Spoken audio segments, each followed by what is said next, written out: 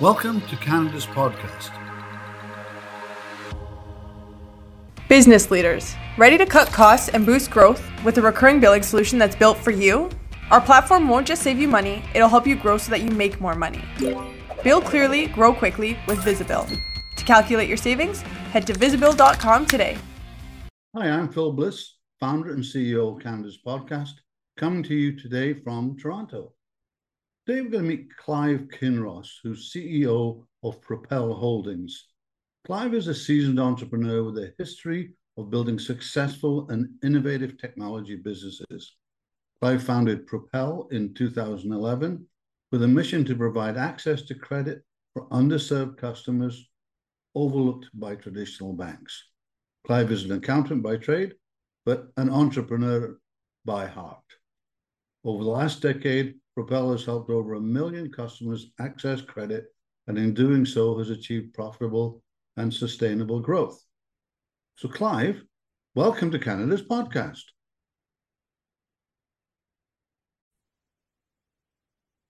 So Clive, welcome to Canada's podcast. Great to meet you. I looked at your bio and I think we're going to have an interesting conversation.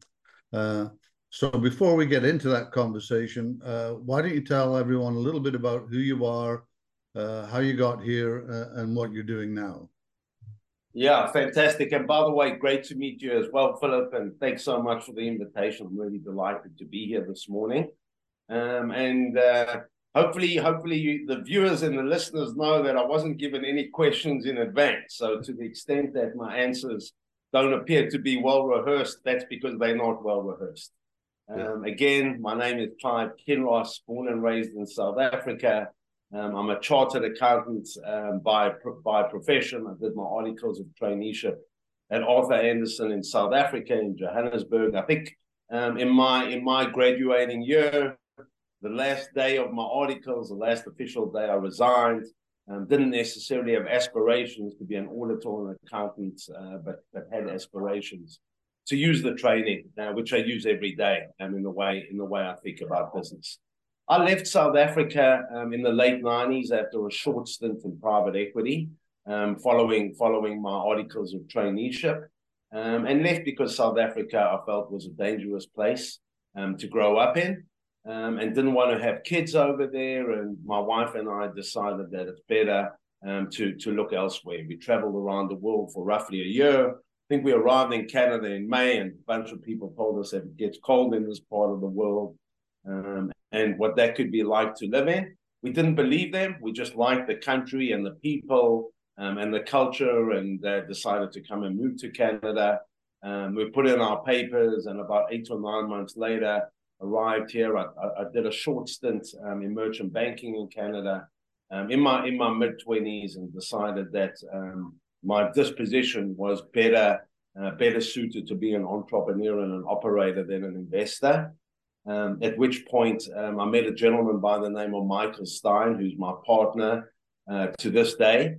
Michael had just taken CapREIT public on the Toronto Stock Exchange. He was the founding chairman and CEO of that business. And it was the late 90s. The internet was really starting to surface at the time. There were some interesting applications for it. And Mike and I had a relatively loose understanding that he was going to back me to start an internet business. Obviously, we got to know one another. He believed in me. Hopefully, to this day, he still believes in me. I think he does. And all of that culminated in the formation of a company called OpenLane. OpenLane went on to be an industry leader in the used vehicle distribution business. Used cars historically have sold at a wholesale level through brick and mortar auto auctions. And I looked at that industry and thought with the advent of the internet, we could reimagine how used cars get distributed in such a way that there's huge value adds for both the buyers of used cars, which is car dealerships, as well as the sellers of used cars, which is typically institutional sellers like Ford Motor Credit, GMAC, Chrysler Financial, American Honda Finance, GE Capital, Wheels, ARI, Hertz, Budget, Avis, you name it. It's a big industry, as you can appreciate. And started that business in 2000, grew it to an industry leader, also following a merger in 2006. Worked with a lot of venture capital investors from Silicon Valley, mainly by virtue of the merger with the company out of Palo Alto. We were taking that company public on the NASDAQ in 2008, and unfortunately, the window closed on us as we were getting set to go on the road to raise money for that company. And instead of doing that, really did a big reduction in force at the end of 2008 as the automotive industry was hit by a hard time. So what was going to be kind of the highlight of my business journey turned out into a reduction in force where we terminated or reduced roughly 200 people from a 600-person company. We went to 400 people. We got the company from relatively deep into the red following the global financial crisis back into the black in early 2009. And that business was ultimately sold to Car Holdings for just over $250 million, which was a percentage of what the business was worth, supposedly worth just a few years prior, but nonetheless a good result for what was an incredibly challenging company to build, but one which is relevant today. And OpenLane today is the way most vehicles used vehicles at a wholesale level are transacted in North America. We had offices in Toronto, we had offices in Phoenix, we had offices in Palo Alto. I had customers all over the place. I probably spent the best part of 12 years, Philip, working 10 to 12 hours a day. I was absolutely exhausted after that. Took some time off, and then decided that the only thing that I really know how to do is start businesses. I didn't think that I was particularly employable at that point, and had learned a lot in building OpenLane, and decided I wanted to start another business from scratch, build the culture, build the team. The only problem was I didn't have an industry that I'd earmarked, and decided that I was comfortable enough stepping out of automotive, despite the fact that I had, lots of relationships and built up a network in that area. And unlike OpenLane, which was a transformational business model, this go around, I said, no transformational business model. Let me take a business model that's somewhat proven in a big underserved market, and do it 5 or 10% better than everybody else, and grow an industry leader in the process. Fintech lending was just taking off at the time. The underserved consumer market comprises roughly 100 million consumers in North America. Banks and credit unions don't lend to them. They were left with very few alternatives, mainly payday loans, which were less than optimal from a consumer standpoint. And I figured with the use of world-class technology, an incredible team, excellent risk adjudication, and so on, even though we were relatively late to that game, we could build an industry leader. So back in 2011, just over 12 years ago, pulled together an outstanding founding team, all of whom are with me today. And we started a company that went on to be called Propel. And what Propel does is it's a fintech company that provides access to credit to underserved and underbanked consumers in both Canada and the US. But the company, again, has been growing steadily over the last 12 years. We took it public in 2021. And not only have we been growing the top line, we've also, and I've also always had a view that you need to grow profitably. So the company's been profitable since 2015 and paying a dividend. This year, we expect to grow our revenues from $230 million last year to about $315 to $345 million this year.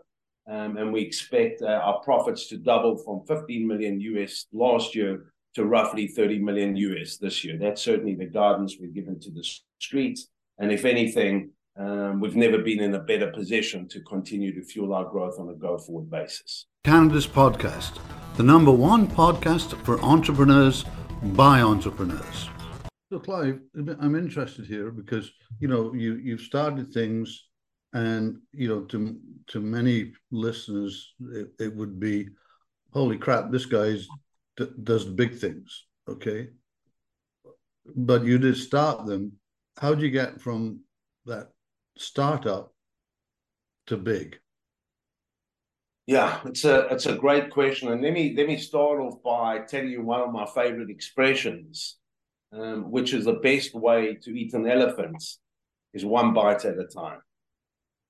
So, I think the first thing that I learned relatively early on is that, if you're driven and if you're ambitious and if you're hardworking, irrespective of what the business is that you get into, you're probably going to work 10, 12 hours a day, certainly in the formative years of one's career. And I think what a lot of people do when they're young is they don't necessarily have the boldness and the vision to think about creating a big business in a big industry that's got a long runway. From my perspective, where Mike was really informative in my early years, is he said to me, Clive, you're going to work really hard at the end of the day. Let's pick a big industry. Let's pick a big industry where we could grow a big business that's got a lot of runway. What so many people do when they're young in their career is they don't necessarily think about the right industry, and they're not necessarily thinking boldly enough about it. So early on in my career, I got that advice, and that helped me think about what was the business I wanted to start. And there were a few key elements of the industry. The one is it needed to be big, it needed to be underserved, and it needed to be ripe either for change or ripe for another entrant to a big market that could handle another entrant. So those were all some of the fundamentals, and the starting point, the net is the starting point, is to pick a big industry that could grow into something big. Make a plan, and know ultimately that the business can grow and evolve into a big business over time. And then set milestones for you, and then set goals and milestones for yourself, always with a view to growing a big long-term business. And I think in many instances that means more investment up front in people, for example, or in technology than you would otherwise take if you didn't have that vision. But provided you have that vision and that outlook, and you have the capital to support your plan, ultimately, that's how you eat an elephant one bite at a time. So, based on your story today, you faced some unexpected challenges. How have you learned to handle those and come out on the other side? I've faced a lot of unexpected challenges, a lot. Over a business career that spans over roughly 25 years in Canada alone. Yeah. The formation of two industry-leading companies, both of which are valued in the hundreds of millions of dollars from the ground up. I can tell you, Philip, it didn't just happen without challenges along the way. And I've learned a few things. The first thing I've learned is to never give up. And let me say that again, to never, ever, ever give up. Even if you're just kind of hanging on by a thread, which is certainly what it's felt like from time to time, either emotionally or fiscally, never, ever give up. So that would be number one. And I think that characteristic is something that's defined me in many aspects of my life since I was a young kid, for better or for worse. And I think it served me well from a business perspective. The other thing I've learned to do when there are challenges, you need to come up with a plan. And the best way to come up with a plan is to pull the team together, to disseminate what the challenges are, and to figure out with the team how to come up with the appropriate plan. Typically, that will involve a couple of days, sometimes in a boardroom, sometimes out of town, depending on what the case may be. Develop a plan. Once I've got the plan developed, I'll generally speaking feel a little bit calmer, and then thoroughly go about executing on the plan, given the challenges and given the environment. And invariably, depending on the challenges, there's lots and lots of things to do. There's lots of hard work to do, which entails from a leader not only making sure the team is motivated, but also holding them accountable. And more often than not, taking on the biggest and most difficult challenges myself. In other words, leading from the front rather than just being a cheerleader or a motivator. Business leaders, ready to cut costs and boost growth with a recurring billing solution that's built for you? Our platform won't just save you money, it'll help you grow so that you make more money. Bill clearly, grow quickly with Visibill. To calculate your savings, head to visibill.com today. If you go back about 25 years when you're starting things, what advice would you give yourself now that you've got some great experience? What would you drop?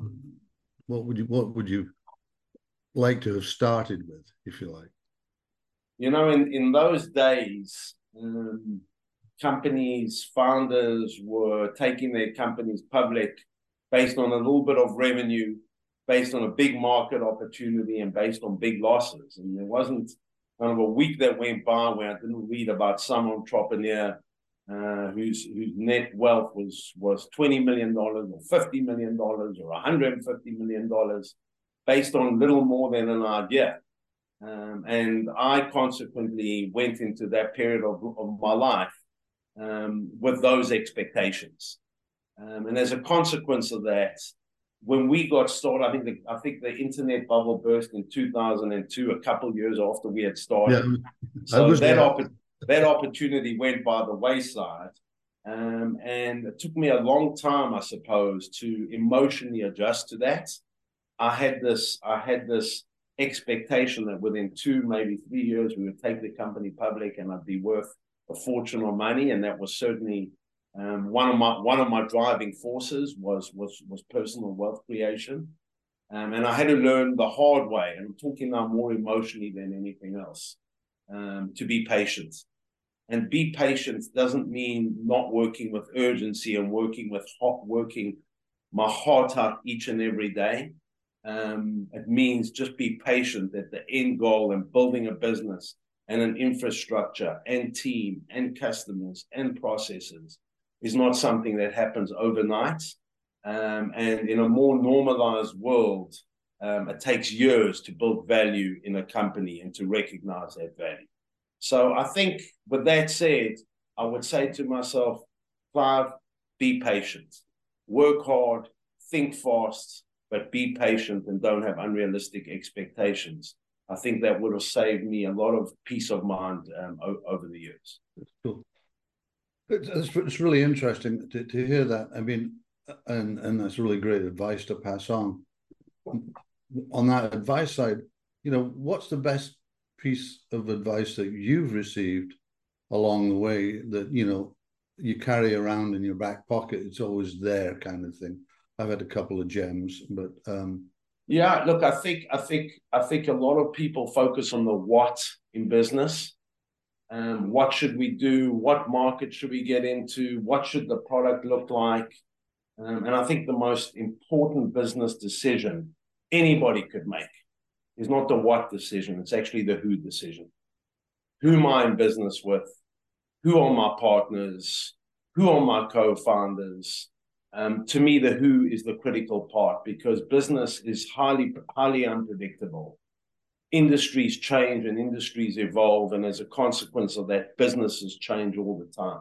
If you're surrounded by the right who, the right people with the right set of common values, with the right ambition, with the right focus, and very often different skill sets, then irrespective of what the market throws at you, you could adjust the business and find opportunities where otherwise you may not be able to find them. So to me, the who decision is absolutely the most critical decision at the end of the day.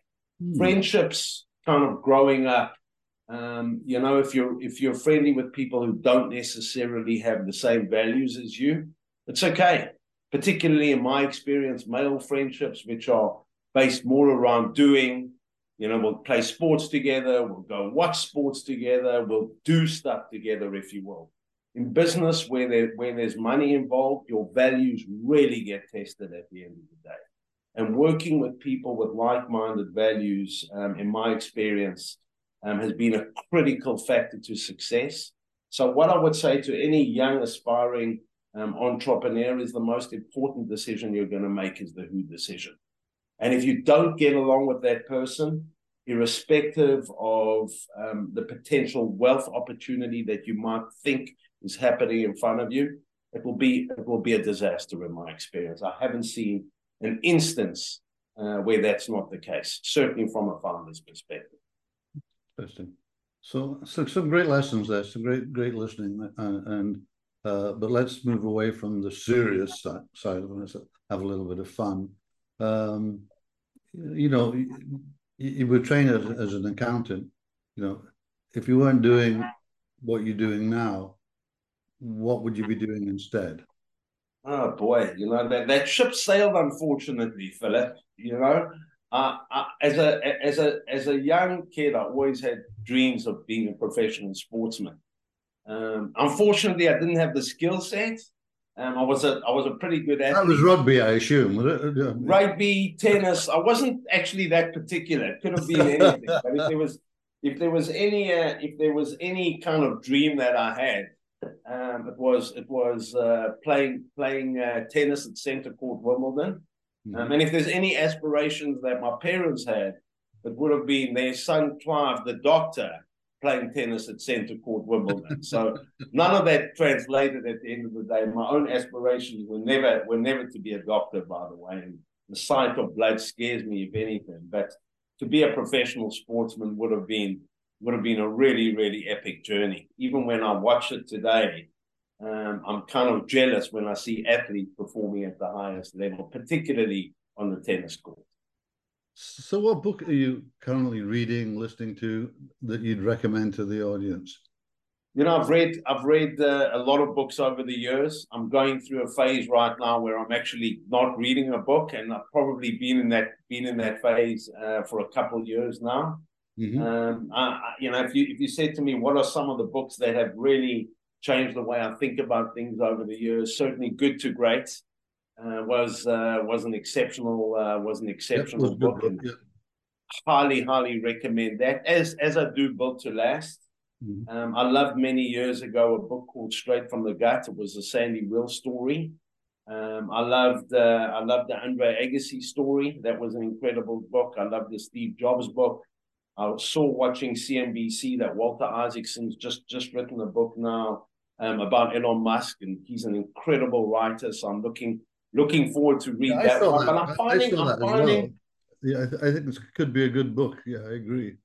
Yeah, and I'm finding in this environment, I don't know whether it's because we're overloaded with technology and media coming from everywhere, that most of the reading I'm doing is shorter articles. I read The Economist religiously from back to front. I think it's exceptionally well written, and gives a more call it thorough assessment as to what's going on in the world. Bit more fun. Are you a morning or a night person? Both. I'm both. You know, yeah. I love being the first one up in the morning in the house. Mm-hmm. I'm typically up at 6 o'clock in the morning. The first thing that I do is I open up my email. I like to clear any quick emails I can, particularly if I'm holding anybody up who's waiting to hear from me about something. I'd like to get them moving ASAP. I'll do that over a couple of double espressos before I religiously have my workout every day.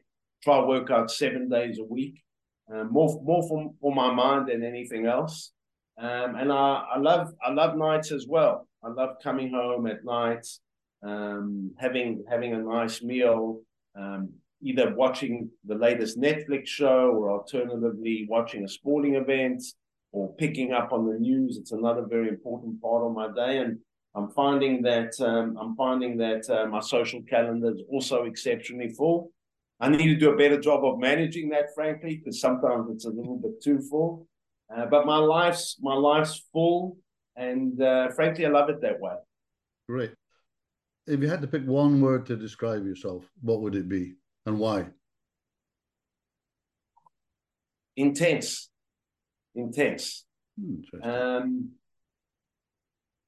If you said to me, why am I tense? It's just the way that I'm wired. You know, I've always been that way. I've always been highly competitive, Philip. I think when I was growing up, I viewed my competitive nature, which stood me in very good stead even as a youngster, but somehow I viewed it as a trait or an attribute that had negative connotations. It's not something that I loved about myself.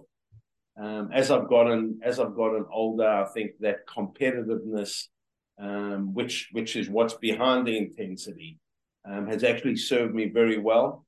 I've learned how to embrace it over my call it, more recent years, and I've learned how to make it work for me and not work against me, which is something else that it's done over the years. And if you said to me how, I think I've just mellowed out a little bit over the years, and there's a little bit more calm and a little bit more wisdom, as well as obviously the same intense streak.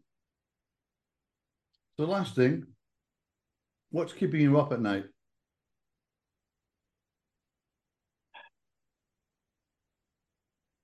I'm a dad, I think first and foremost, if you said what's my identity, it's a father. I've got two beautiful kids. My daughter Talia is 24 and my son Jacob is 20. And obviously their well-being is something that's kept me up at night since the day they were born. And now that they're older, I have different things that keep me up with each of them, but doesn't stop keeping me up, number one. Number two, believe it or not, I think a lot about my family back in South Africa. I think in hindsight, the decision that we made to come to Canada 25 odd years ago was the right one. There was a period of time where it didn't feel like the right one, but now more so than ever, it's the right one. And folks in South Africa are really, really struggling. There's not a month that goes by that I don't hear about somebody else that's struggling, and we do all we can to help. But more than that, it keeps me up. It keeps me up and certainly weighs me down a little bit. And more than that, the business is what keeps me up at night all the time. The business is like another child. I don't stop thinking about it from two perspectives. First of all, maybe more than two perspectives, the people. At the end of the day, my number one job is kind of call it the chief people officer. And I need to make sure that my people are the right people in the right positions and are motivated and are doing the right kind of work. So people's critical. The other aspect that's critical to me is strategy. And strategy right now in a macro economy that's uncertain at best, in a world where there's wars and tremendous uncertainty, all of which could have knock-on effects for our business. From my perspective, first and foremost, from a strategic standpoint, I'm managing the risks, of which there are several that I need to think about and manage. And on the other hand, also manage the opportunities. And I manage the opportunities mainly by making sure that I've got outstanding people in place to be able to execute on those opportunities, while I'm finding most of my work is more on the risk management side as distinct from driving the growth opportunity side. And at this stage of my career, feeling like I'm doing a really, really good job of balancing everything. Balancing all of those variables. Have been other stages of my life where, frankly, I've leaned in too heavily in one area or another for an extended period of time, to the point that I don't think it was healthy, not for me, nor for the people that I serve around me. Clive, it's been super meeting you. Just been very, very interesting. I think some gems in there in terms of advice and things like that. Someone's listening. How can people get a hold of you online? What's the best way? So Philip, I'm the CEO, as you know, of Propel Holdings. My email is clive.kinross@propelholdings.com. Every once in a while, I do have a budding entrepreneur getting in touch with me and would love to come in and speak and get some advice to the extent that my advice could be helpful. Philip, I'm always happy and honored to do that, and frankly, very flattered to do that. If there's any way that I could give back through my experience over the years, I'm only too delighted to do that. So We'll encourage folks to reach out to the extent that they do have any questions on the one hand, and on the other hand, also to recognize that I'm busy. So if I can't prioritize them today, it doesn't mean that I won't prioritize them at all.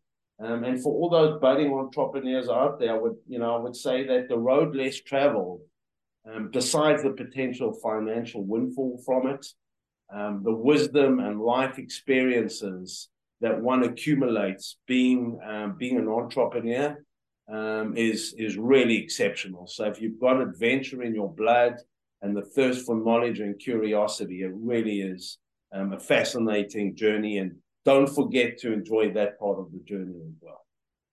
Clive, thanks for coming on Canada's podcast. It's been a delight to have you. Likewise. Thank you so much, Philip. Really appreciate the time and the outstanding questions. I've thoroughly enjoyed it as well. Well, some gems of wisdom from Clive, and I really think a terrific session. So once again, I'm Phil Bliss. Thanks for listening to Canada's podcast, where you meet the entrepreneurs that drive Canada's economy. See you soon. Business leaders, ready to cut costs and boost growth with a recurring billing solution that's built for you? Our platform won't just save you money, it'll help you grow so that you make more money. Bill clearly, grow quickly with Visibill. To calculate your savings, head to visibill.com today. Canada's podcast, the #1 podcast for entrepreneurs by entrepreneurs.